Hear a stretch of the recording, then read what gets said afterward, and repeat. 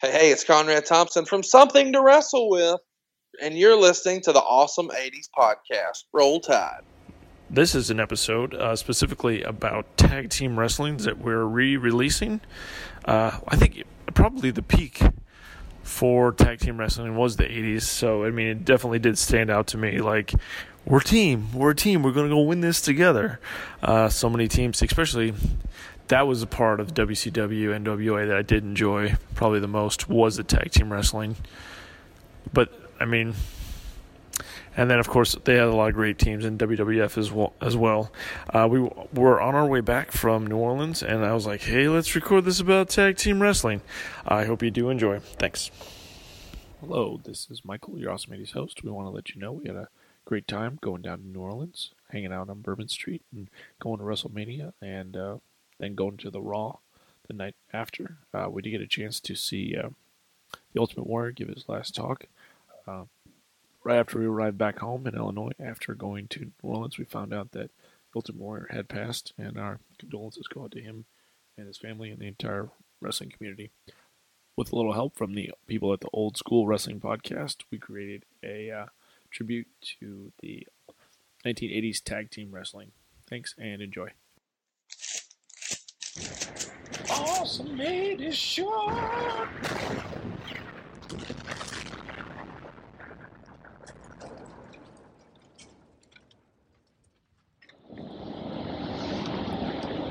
Hello again, everybody, and welcome to another episode of the Awesome 80s Podcast. This is Michael.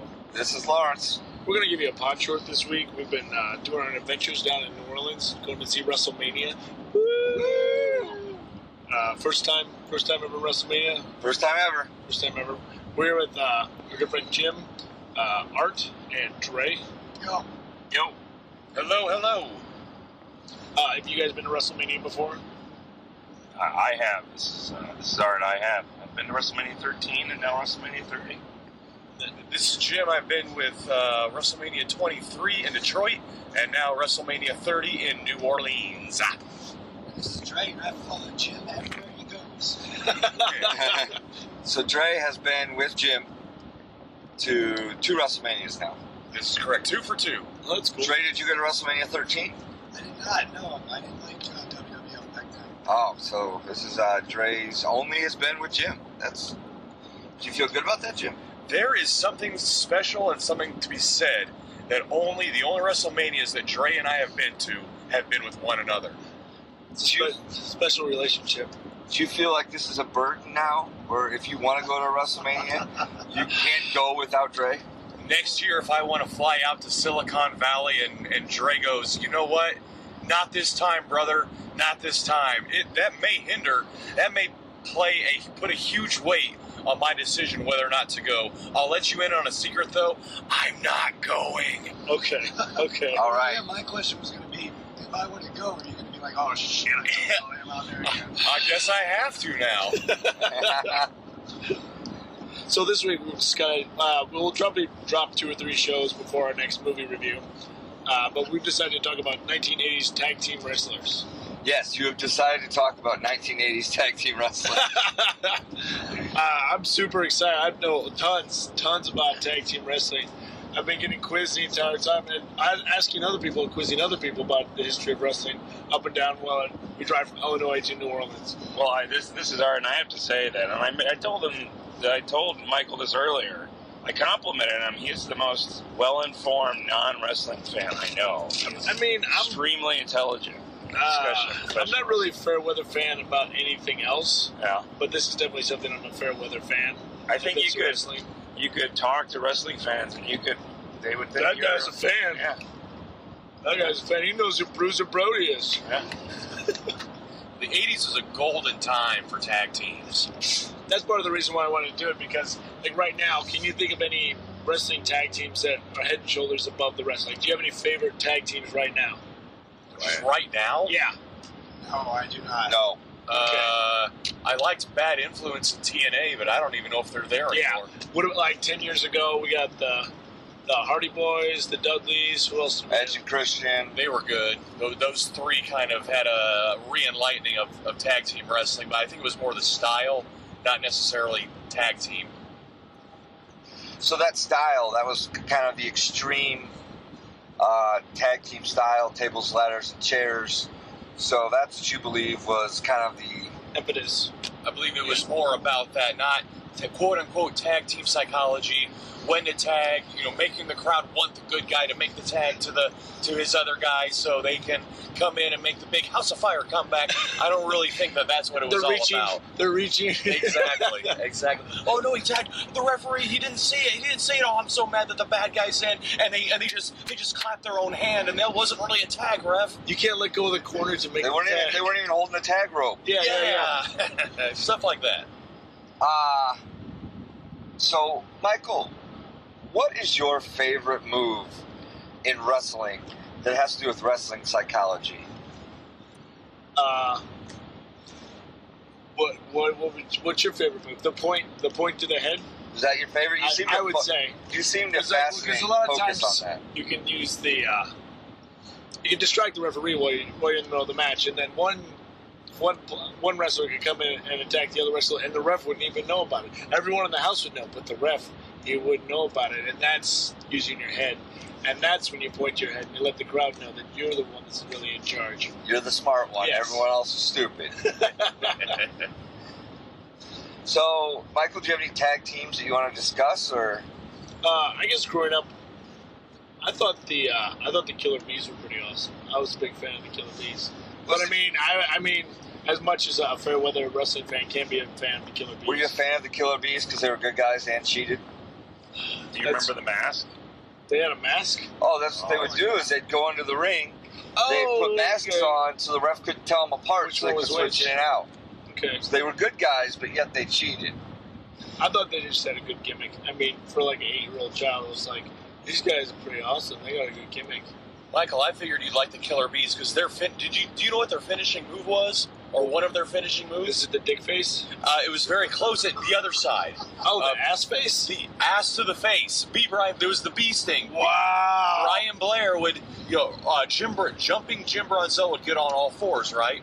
And then Brian Blair would then step on him to get a nice big jump off, and then he would put his ass in the opponent's face as they came off the ropes. I figured you liked seeing that, so maybe that's why you like the Killer Bees. Maybe that's where it all came from. Are we referring to B. Brian Blair? B. Brian Blair. So these wrestlers, did they move on to do anything else? Usually in a tag team, one person branches off and becomes awesome. I remember growing up, the story was always Killer Bees are best friends with Hulk Hogan. B. Brian Blair and Hulk Hogan are great friends. They work out together.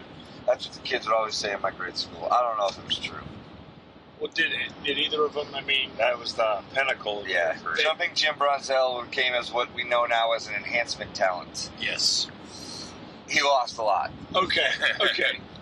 And he wore funky tie-dye tights after the time with the Killer Bees. I remember thinking that looked really weak. But Brian Blair, I think, went on to be some sort of politician in Florida. Yes. I don't know any other details on that besides I believe a stark Republican. How about that? Oh, really? Stark Republican or a staunch Republican? Staunch? No, Stark. Well, he's going to Stark be... Republican. Glenn's getting ready Stark? for being a pundit. What? What's the difference? It's John Well- Stark. John Stark was his favorite player. And therefore, Stark Republican. Well, what the hell's a staunch Republican? Well, that's one who's like a hard-nosed Republican. Oh, okay. Difference. Okay. Stark is like a scrappy John Starks type player, and staunch that's just a hard-nosed, no matter of fact Republican. Okay. That's the difference. Urban Dictionary, it's a thing. But also from the WWF era at that time, it was the British Bulldogs. I thought just having the dog, the whole idea of like incorporating that into your gimmick, I just thought that was fantastic. I mean, especially like my friend Steven and I, we would watch the NWA and the WWF, but the NWA never had like the gimmicks like where someone never brought a dog to the ring. I just thought that was an interesting idea, especially when the little kids, they love dogs. So did you tend to veer towards wrestlers who brought animals to the ring? Like, were you also a Coco Beware fan?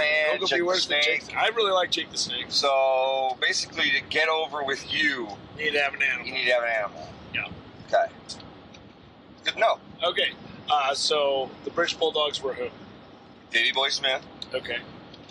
Dynamite Kid. one of the nicest men in wrestling. Dynamite Kid. Dynamite Kid. He wouldn't mess with anyone. You never hear of any problems coming into the personal life of the Dynamite Kid. Are you guys? I believe he put Yes. poop in people. I believe he put poop in people's bags. I believe that's He would poop in people's bags. You might He'd replace walk your... up. Go ahead, Lawrence. He'd walk up to you with a fistful of quarters, just kind of hit you. Well, are you being a jackass at a party, or you deserve it? You don't deserve it? I think most of the time the people maybe have egged it on, but he took it too far. He might replace your headache medicine with speed, so you're up all night. I'm not kidding. You like to have a good time. Yeah, there you go. Expense. The British Bulldogs, they were also my favorite tag team growing up in the 80s. They were doing all kinds of acrobats, and most tag teams weren't doing that, not at least in the WWF at the time. I'll tell you my favorite part about the British Bulldogs.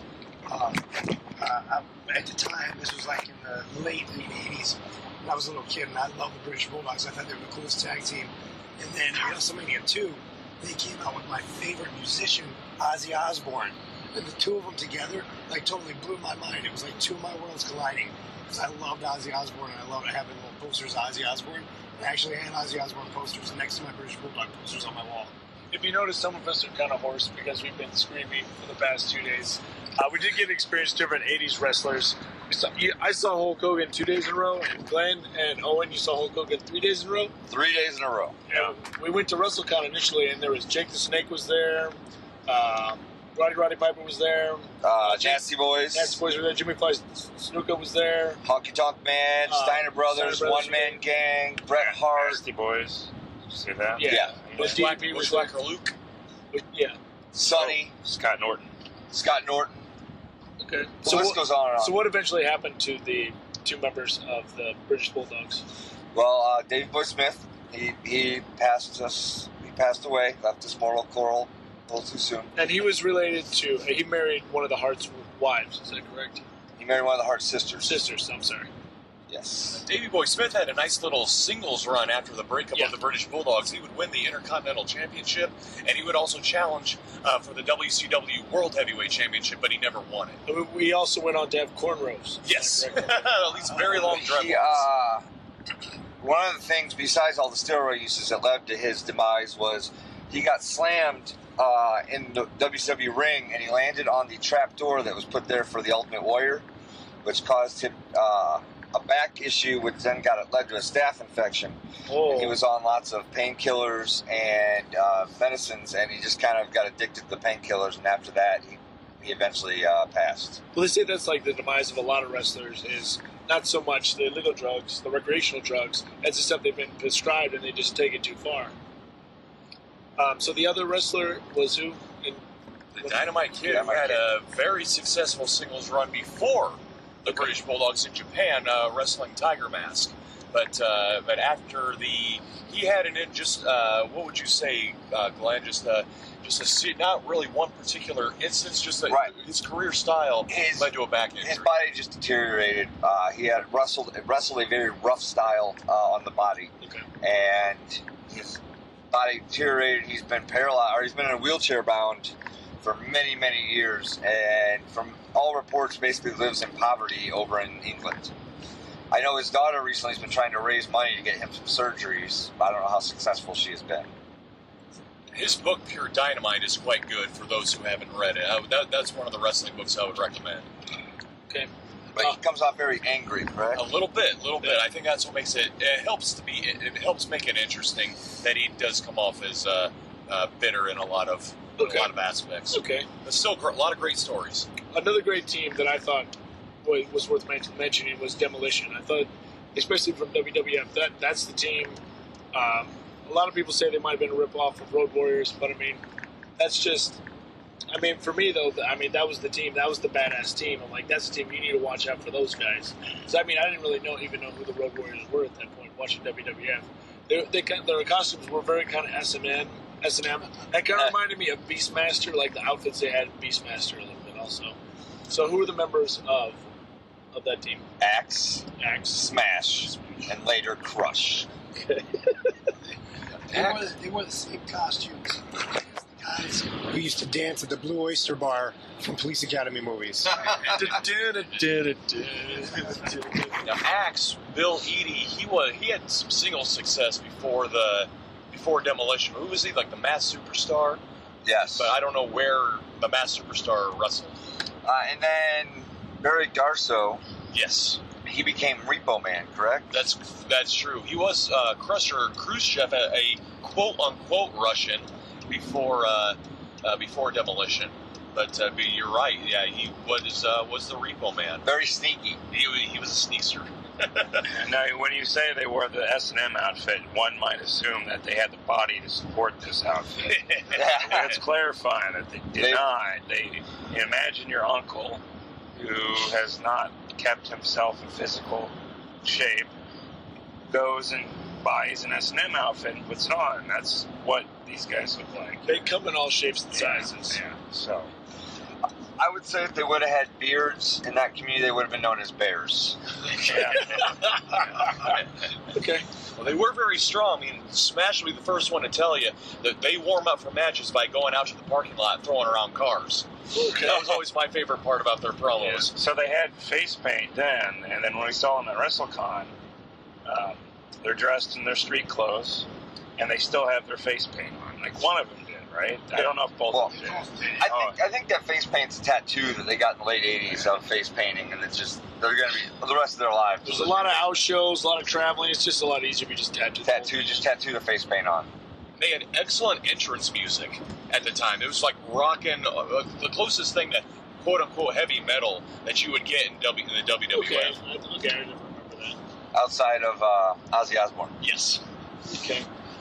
Once again, there was anything else? What did these guys do from then on? Did they go and do solo careers or no? Well, like I said, Barry Darsow was Repo Man, which was a sneaky man who wore the old school bandit mask. Okay. He had a golf character too, didn't he, in WCW? Oh yeah, Pain. Like Hole-in-One Barry Darsow or something of that nature. Wasn't he also like Payne Stewart but spelled differently or something? Oh, that's funny if it was. Yeah. Oh, that's terrible. Do you need me to unscrew? Sometimes I think Axe, though, his wrestling run period was calmed down. I think he had some heart issues, and that's why Crush was brought in to eventually take his place in Demolition. Yeah, and then Crush went on. Now, was Crush Brian Adams? Yes. Okay. He went on to a solo career in both WWF and WCW before getting busted with a lot of guns and drugs in Hawaii. Holy cow. And I believe he passed as well. That's true. He did pass. And it was shortly after the Chris Benoit tragedy. Jesus Christ. And he was actually a part of Chronic. That's right. We're currently in the road, and that Corrupt Dusty plane got pretty close to the. I mean, not close. I mean, sure to him, feet are feet. And to us, it looks a lot closer. Anyway, keep going. So Brian Adams went on to be in the tag team Chronic in WCW, who were avid weed smokers. Well, they had glaucoma issues, and plus they had anxiety issues or whatever. It's a different time. Different times. So what other tag teams did you want to talk about? You want to talk about the Rockers? Well, the Russian guys. Who were the Russian? There's Russian guys in WCW, and there's Russian guys in WWF. Who were the Russian guys in WWF? Well, yeah, so in the mid-'80s, there was Ivan Koloff and Nikita Koloff. No relation in real life. No, it was Uncle Ivan. Okay. Uncle Ivan. And then Nikita turned on.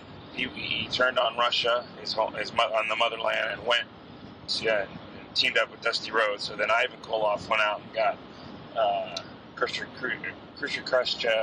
and the Russian Assassin as well. So they had those, and then the WWF had their own Russians. Okay. And so who were they?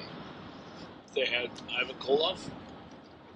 No, WWF had the Bolsheviks, Okay. Nikolai Volkov and Yeah. Boris Zukov. Okay.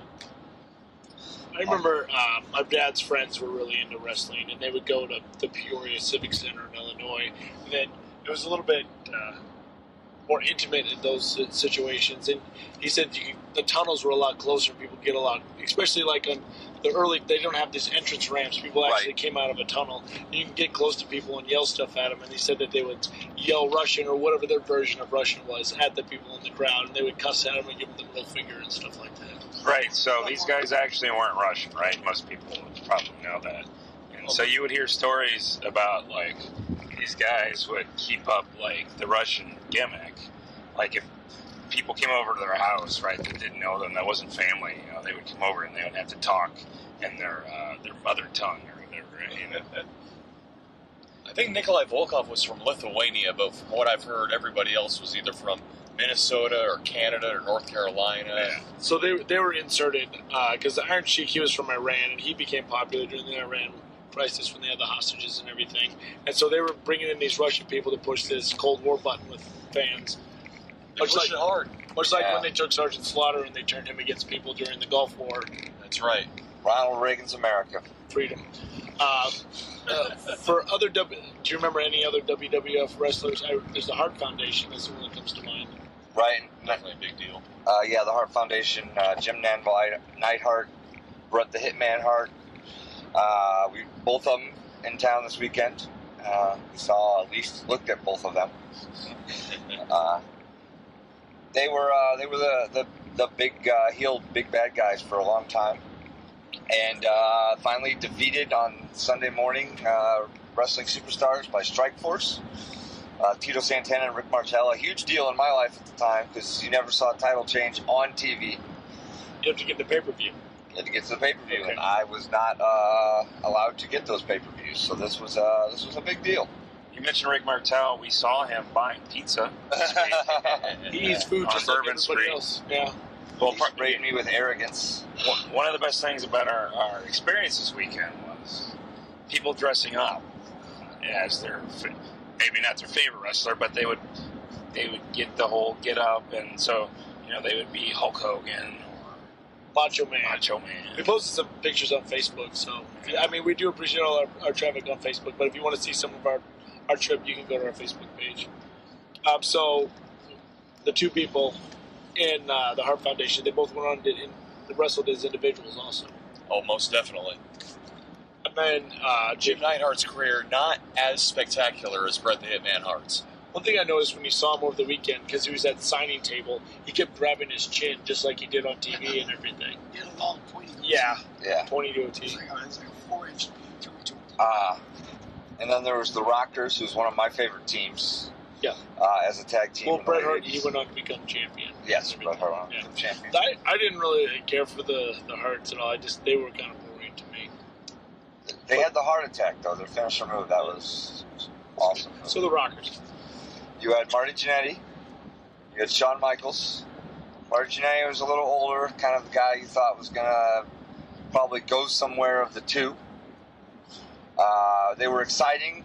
They were, they electric, kind of young guys, neon colors, armbands wrapped around them, lots of zebra prints. lots of zebra prints. So was their wrestling style closer to the Killer Bees style? No, they were more of a younger, high-flying Okay. Killer Bees. They were definitely high flyers, which at the time was kind of a different direction for WWE tag teams. Okay. Because I remember, because Snuka went off the cage in the garden, right? Right. I mean, there's a difference between being having a big finishing spot Yeah. off the cage and just kind of flying around the ring throughout most of Yeah. your. And this is closer to the styles they'd have in Japan or in Mexico at that time. I would definitely say Mexico. Mexico over Japan. Okay. So the Rockers were doing backflips. No one else was doing backflips at this time. Okay. Except for Lanny Poffo, but I mean, they had a much higher, grander stage than he ever did. Macho Man was kind of known initially as a high flyer also, wasn't he? Well, no, he just, once again, he did the big spots. He had the big spot, yeah. He didn't wrestle a high-flying style. So the Rockers, what did they go on to do individually? Marty Jannetty went on to not paying child support in several different states.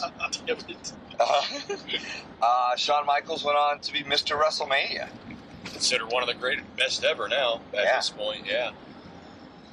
They famously broke up when Shawn Michaels super kicked Marty Jannetty through the barbershop window, which was a huge thing as a kid at the time when that happened. There was blood.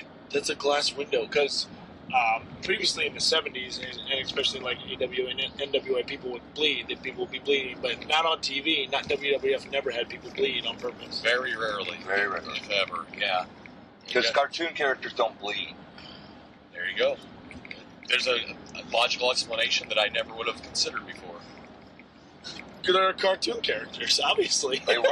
I mean, they even had a cartoon. They were built as cartoon superheroes. There's kind of a vernacular today to say, you are my Marty to my Sean.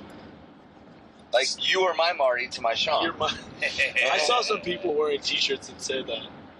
I'm Sean, you're Marty. Yeah. And yeah, most all wrestling fans will know what that means. What about other WWF wrestling tag teams? Tag teams I feel like there's a ton. There's about the Bushwhackers. Should we talk about the Bushwhackers? You got Luke and Butch. They were from New Zealand. They walked with their hands in a raised motion, very synchronized. One arm, next arm, getting right up to about the head, then down, head down, left, right. They always picked one lucky kid in the audience to go up and lick his face. Yes, they actually licked my father's face. No way. At Redbird Arena in 1990. Don't say if it's not true. You can ask him. He brings it up quite often. Doesn't Hogan touch Miss Elizabeth's butt in this show, or no? Maybe I'm. No, Hogan wasn't at that show. In my mind, it's always happening. Hogan wasn't at that show. Is Macho Man? What? Is Macho Man there? Macho Man was at one show. I was going to ask the Bushwhackers. They took quite a 180 in style when they came to the WWF, didn't they? Where were they wrestling before? I think they were wrestling in the NWA as the Sheepherders. The Sheepherders, because they're not Australian, they're New Zealanders. That's right. They're actually they're billed from New Zealand. Okay. I don't know where they're really from. Okay. Talking to hearing Bushwhacker Luke talk over this past weekend, I do believe he is definitely from at least the Australian continent, if not Australia's. Okay. I think they're from New Zealand. Okay. Yeah, and they were legit from New Zealand. They are the ones who got DDP, Diamond Dallas Page. Bushwhacker Butch was a friend of him from the club that he ran in Florida, and he's the reason that Diamond Dallas Page's pink Cadillac got in WrestleMania 6. Oh, that's fantastic. And he was a bouncer at the time, or what was DDP doing? He was a nightclub manager. Oh, okay. So did those guys go on to wrestle separately at all? Or? Not of significance. No, yeah, I'm going to say no. But they do go on and they do sign autographs at wrestling conventions, though. At least Luke did. Heck yeah, why not? So who else did you see? You got pictures taken with the Nasty Boys. Nasty Boys were a tag team that jumped successfully back and forth between WCW and WWF. They had a great finish. It was called Pity City. And what they did was the one would lift up his arm and expose his armpit, and the other guy would take his opponent's face and shove it in his stinking armpit. So it's kind of like the ass face, a little bit. A little bit like the ass face. No dick face. I saw them do that to fans over the weekend. I'm assuming that was requested by the fan. I could have requested that, but I chose not. So you got to put the jacket on. I did get to put the Nasty Boy jacket on. That's pretty cool. It was smelly. Because you're only supposed to get one picture. I took like 15. But there's like one where you like got that badass face. Yeah, well, that jacket transforms people. I felt like a Nasty Boy. So the Nasty Boys, they kind of look like a street gang situation. Is that what they were supposed to do? I feel like they look like two lesbians. Kind of like a real butch, like kind of haircut. Like they got their sides shaved and a long mullet in the back. So you're They saying look like female golfers. they'd be pretty good at softball? Probably. Okay. I always thought they looked like you're just like general comic book punk character that you might like the Teenage Mutant Ninja That's Turtles. exactly what I was thinking. Like before Bebop and Rocksteady get converted, There you they go. just seem like they would look like the Nasty Boys. That's fun. Yeah, exactly. That's because they were very colorful in their outfits. Yeah. You know, they had the spray paint style, neon, black and neon colors. Yeah, very much so. And then both of them, or one of them, is super good friends with Hulk Hogan. Was on the reality show with him. Yeah, Brian Knobbs, the blonde. The blonde one, yeah. Him and Hogan were good. They kind of used him on the scripted reality show as like the bumbler. You know, like anything he touched, he messed up. They'd say, "Hey, this is really important. You can't mess this up. I promise, Hulk. I promise I'll do it. I promise I'll do it right." And then ultimately he would mess it up. You just forget everything, go eat a sandwich. Oh, that was today? Sorry. Wow, wow. The Steiner brothers formed in '88, I believe. Okay, they were in AWA? NWA. NWA. Rick, the older brother, was already a fixture in the NWA with the Varsity Club, which was a bunch of wrestlers who had amateur background and wore singlets. And then they brought in Scott, his younger brother, and they formed the Steiner brothers. And when they first came out, they were bad dudes. Like, the stuff they were doing was stuff that no one else was doing. But I just remember watching them in the NWA, and it felt like they actually had a gimmick and like something you could really get behind, especially when you're used to cartoon character wrestlers. Like, these guys are different. I can get behind these people. They're real. They're actual brothers. Yes, everybody else in AWA looks identical. There's no distinguishing marks once they from these people at all. So they wore headgear, they wore Letterman jackets, and they kicked ass. Yeah. And they had mullets, sweet mullets. They did have sweet mullets. The problem was Scotty often got injured, so then they'd pair Rick with like whoever was available. One summer it was Bill Kazmaier, at the time the strongest man in the world. He would be on those ESPN Tough Man competitions, lifting, big giant tree trunks. Kegs of beer. Kegs of beer. He was not a very good wrestler, though. So... But he looked good. He looked good. So you always couldn't wait until Scotty was going to come back, because Rick Steiner he needed Scotty. They did go on for a short run to WWE, but it really wasn't their style, and I don't think they were able to distinguish themselves that much. Would you agree, Jim? Yeah, I'm going to say they were too physical. I mean, they did win the tag team championships, and they probably had the best match at WrestleMania 9 against the Head Shrinkers, but the Head Shrinkers were the Samoan SWAT team, so they could handle the Steiners. The stiffness. Exactly, but yeah, I don't think many tag teams were wanting to work well. I think you could probably say that about tag teams outside of the WWF, because I heard that when a tag team came to the venue and they saw it was them against the Steiners, they knew they were in for a long night. So they got an amateur background, but did they go learn somewhere to learn this actual performance wrestling? Where did they go learn? I don't know. Okay, I'm sure they did, but I don't know. I wasn't sure. I mean, if they were taught to do more of a stiffer style of wrestling. No, I think it was just kind of who they were. That's just how they do. Okay. Yeah. Make it do what they do. Okay.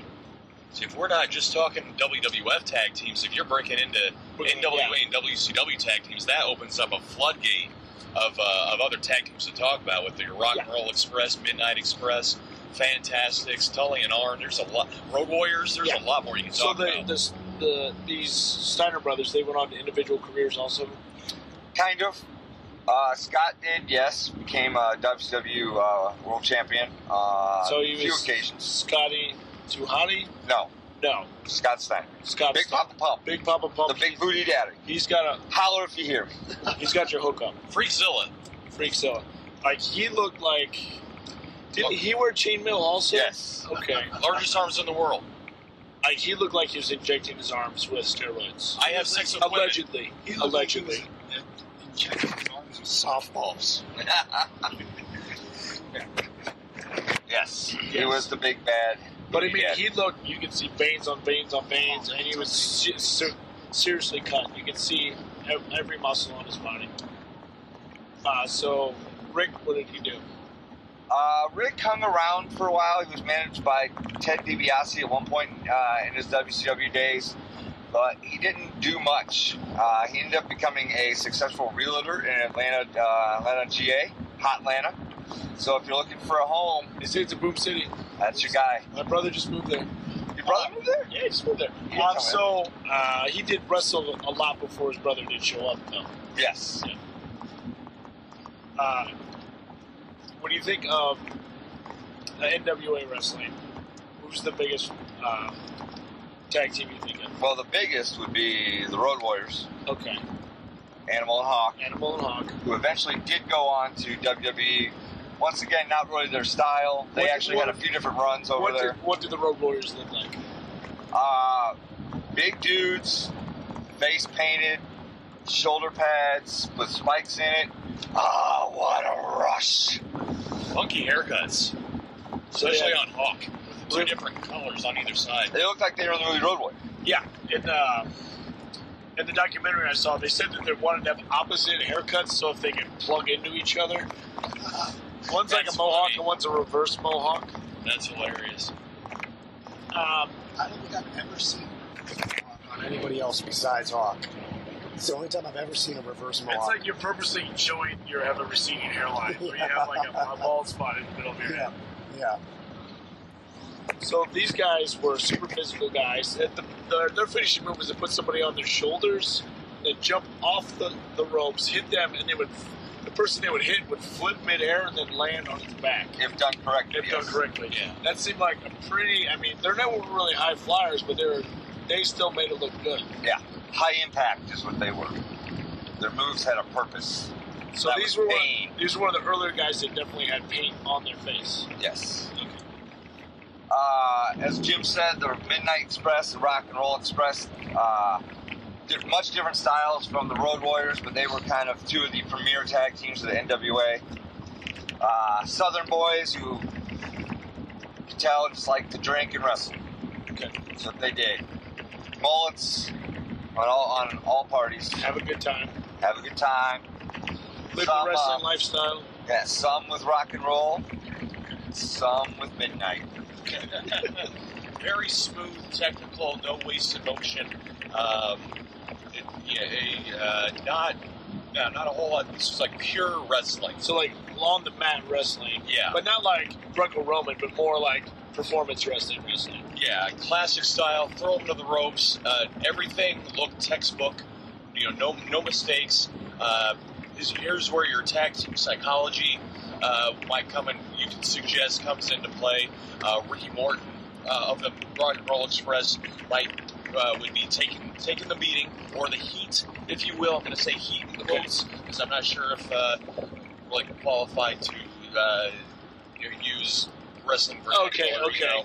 But we had alluded to this before, where he would go for the tag to Robert Gibson, but the Midnights would pull him back, and the crowd would build up that anticipation for the audience, and when the time was right, they would make the tag, and Robert Gibson come in, House of Fire, and you'd go to the end of the match from there. But this build-up might happen in an NWA match, might happen 2 or 3 times in a match, not just once. Because I was so used to having it happening once, and when I started watching Rock and Roll Express matches, or just NWA tag team matches in general, these hot tags would happen 2 or 3 times. It would really build up and down, up and down.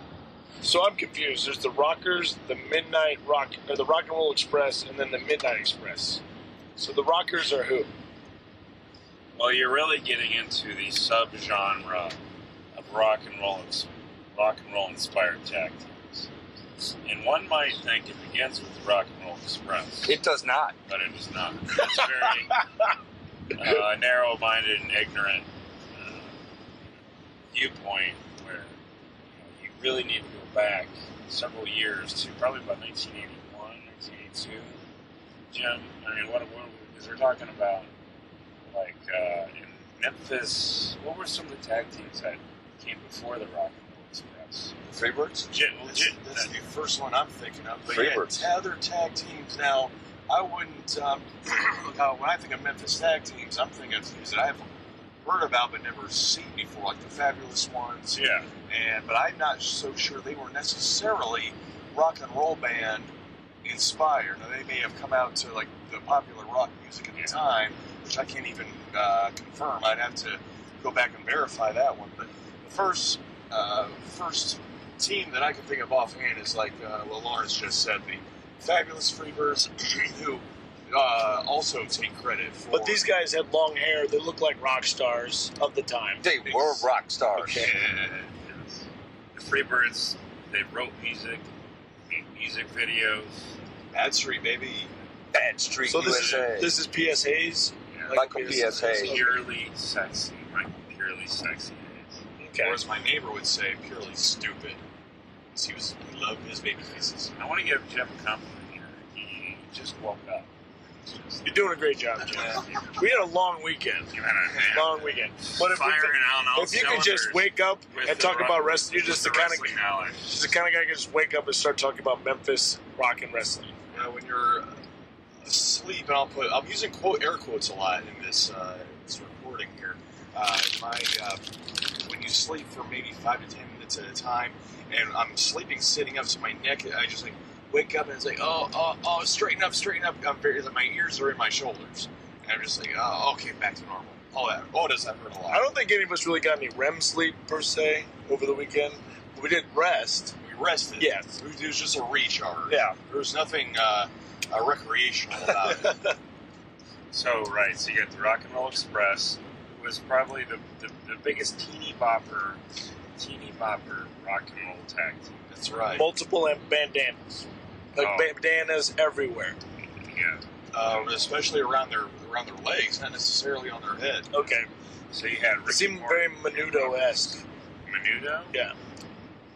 I don't know about that. It's a pop band from the time period. They were not Menudo-esque. Yeah. Well, didn't they have bandanas all over themselves?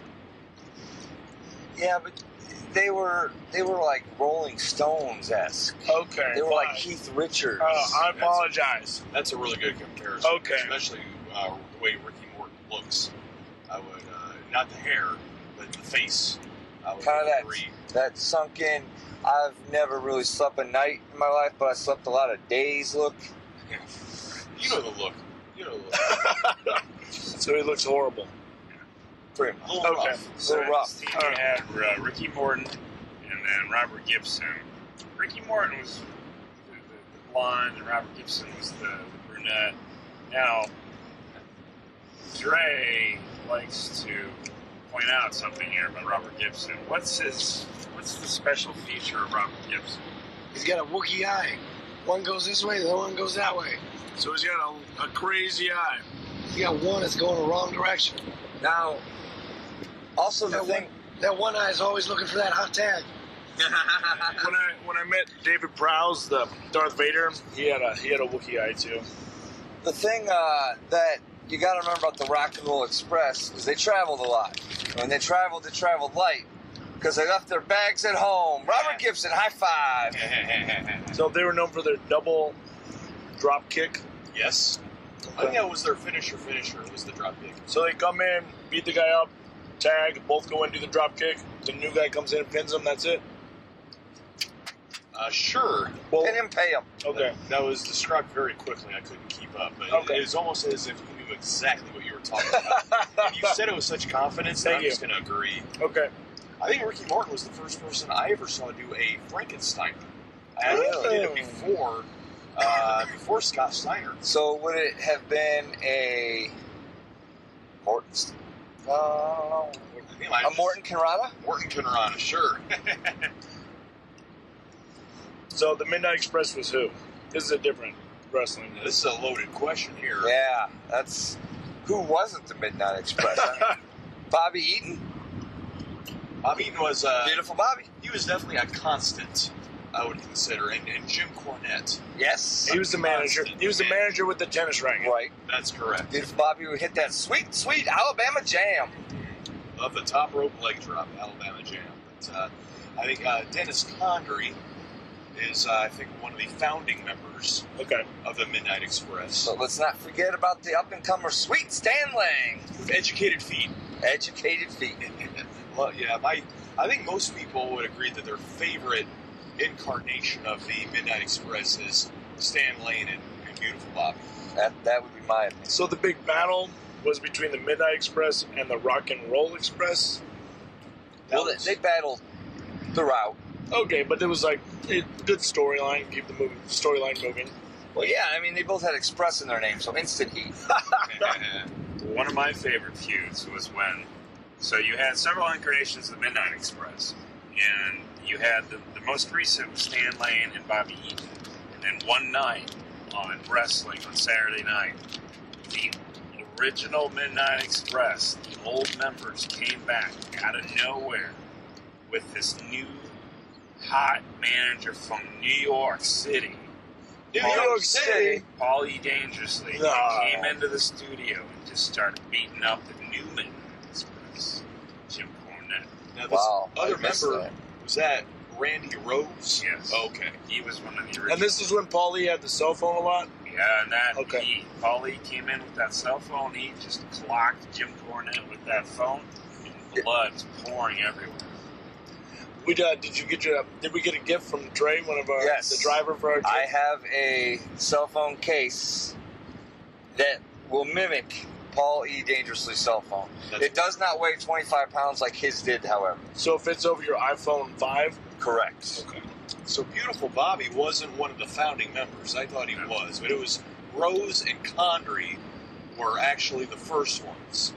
And then, do you know why? I was Rose moved out and Eaton moved in. Does anybody know how that came about? Once upon a time, I did that. Oh. I know Condrey wanted to go to the WWF, and I think Cornette didn't want to go, so he left town, and that's why Stanley. You know, I once watched the movie. The first time I ever watched the movie, The Midnight Express, it was just to hear the song. Yeah. I'm sure you're not the only person. So did anyone make it from the Midnight Express beyond to go solo? Yeah, Bobby Eaton. Bobby Eaton? And Stan Lane went to WWF to do commentary. That's right. Okay. It'd be like 1994. And Jim Cornette probably made the thing the most famous. Yeah, That's well, true. because to me, Jim Cornette's the only name I really recognize. Yeah, Bobby Eaton is credited with being one of the better working hands of the late 80s, early 90s in the ring. A lot of wrestlers credit him with kind of helping, showing them the ropes when they were coming in. But the most he ever did was a TV title. That was basically his area. Jim Cornette went on to start his own federation, Smoky Mountain, and then has worked with creative for both WWF, Ring of Honor, maybe TNA at one point. So he's around as more of a backstage guy. And he does his own podcast too, Yes, just he like does. everybody else. Just like everyone else. Do we want to touch base on the Four Horsemen? There was it 2 tag teams? How many people were in the Four Horsemen? At one point, altogether? everyone in the Four Horsemen were tag teams, and there's been so many members that. I mean, there's been a lot of members. I don't feel like counting them all. Who are the ones that people count as the Four Horsemen? That's a loaded question. Oh my God! I'm going to say Well, there's so many Horsemen Okay. incarnations. Ric Flair, Tully Blanchard, Arn Anderson, and Ollie Anderson. That's the original. Okay. I'd say when you think of Four Horsemen tag team, though, you got to go with Tully and Arn. Yes, absolutely. This Flair was most of the time. Right, but Doing then singles Arn and matches. Wyndham held the belts for a while. Oh, did they? They held the Okay. tag team belts in the 90 leading up to Starrcade. Okay. They were in a feud with Doom. Tully and Arn, they had a stint in the WWF as the Brainbusters. Correct. And then, They were tag team champions. yes, they were. And they were set to leave Vince and go back and sign a big deal with Turner, but Tully failed at drug tests. So that basically broke them up. What kind of drugs? Cocaine, most likely. Okay. They were not steroid guys. Okay.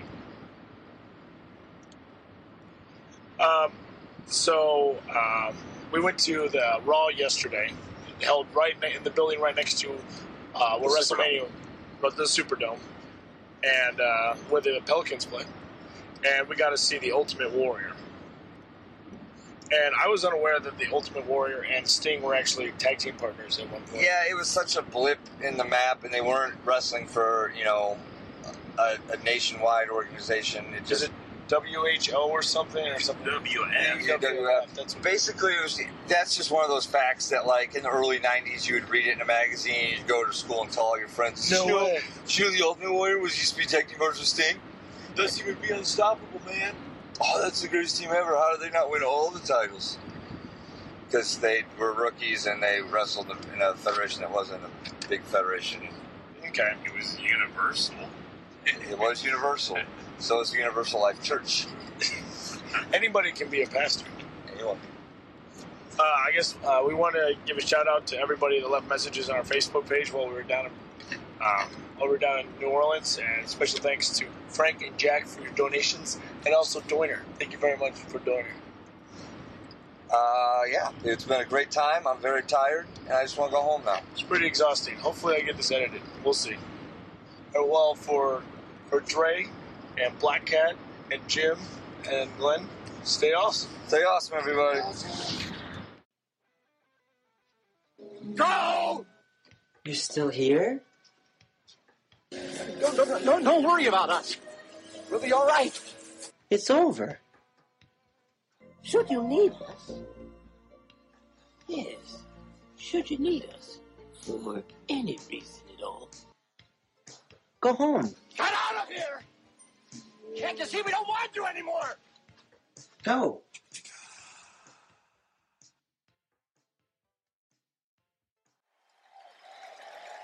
No WWE talent becomes a legend on their own. Every man's heart one day beats its final beat. His lungs breathe their final breath. And if what that man did in his life makes the blood pulse through the body of others, it makes them believe deeper in something than larger than life, then his essence, his spirit, will be immortalized by the storytellers, by the loyalty, by the memory of those who honor him and make the running the man did live forever. You are the legend makers of Ultimate Warrior.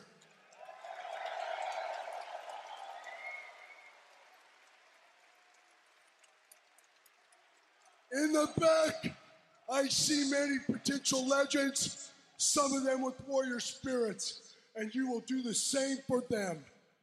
You will decide if they lived with a passion and intensity, so much so that you will tell your stories and you will make them legends as well. I am Ultimate Warrior. You are the Ultimate Warrior fans. And the spirit of Ultimate Warrior will run forever.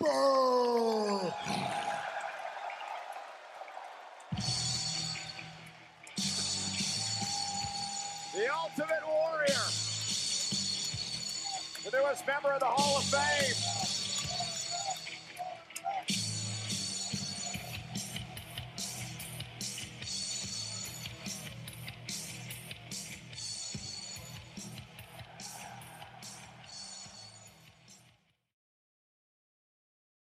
Check your maggots. This is Sergeant Slaughter from WWE and G.I. Joe, the real American hero. And you're listening to the awesome 80s podcast. Don't touch the dial. That's an order.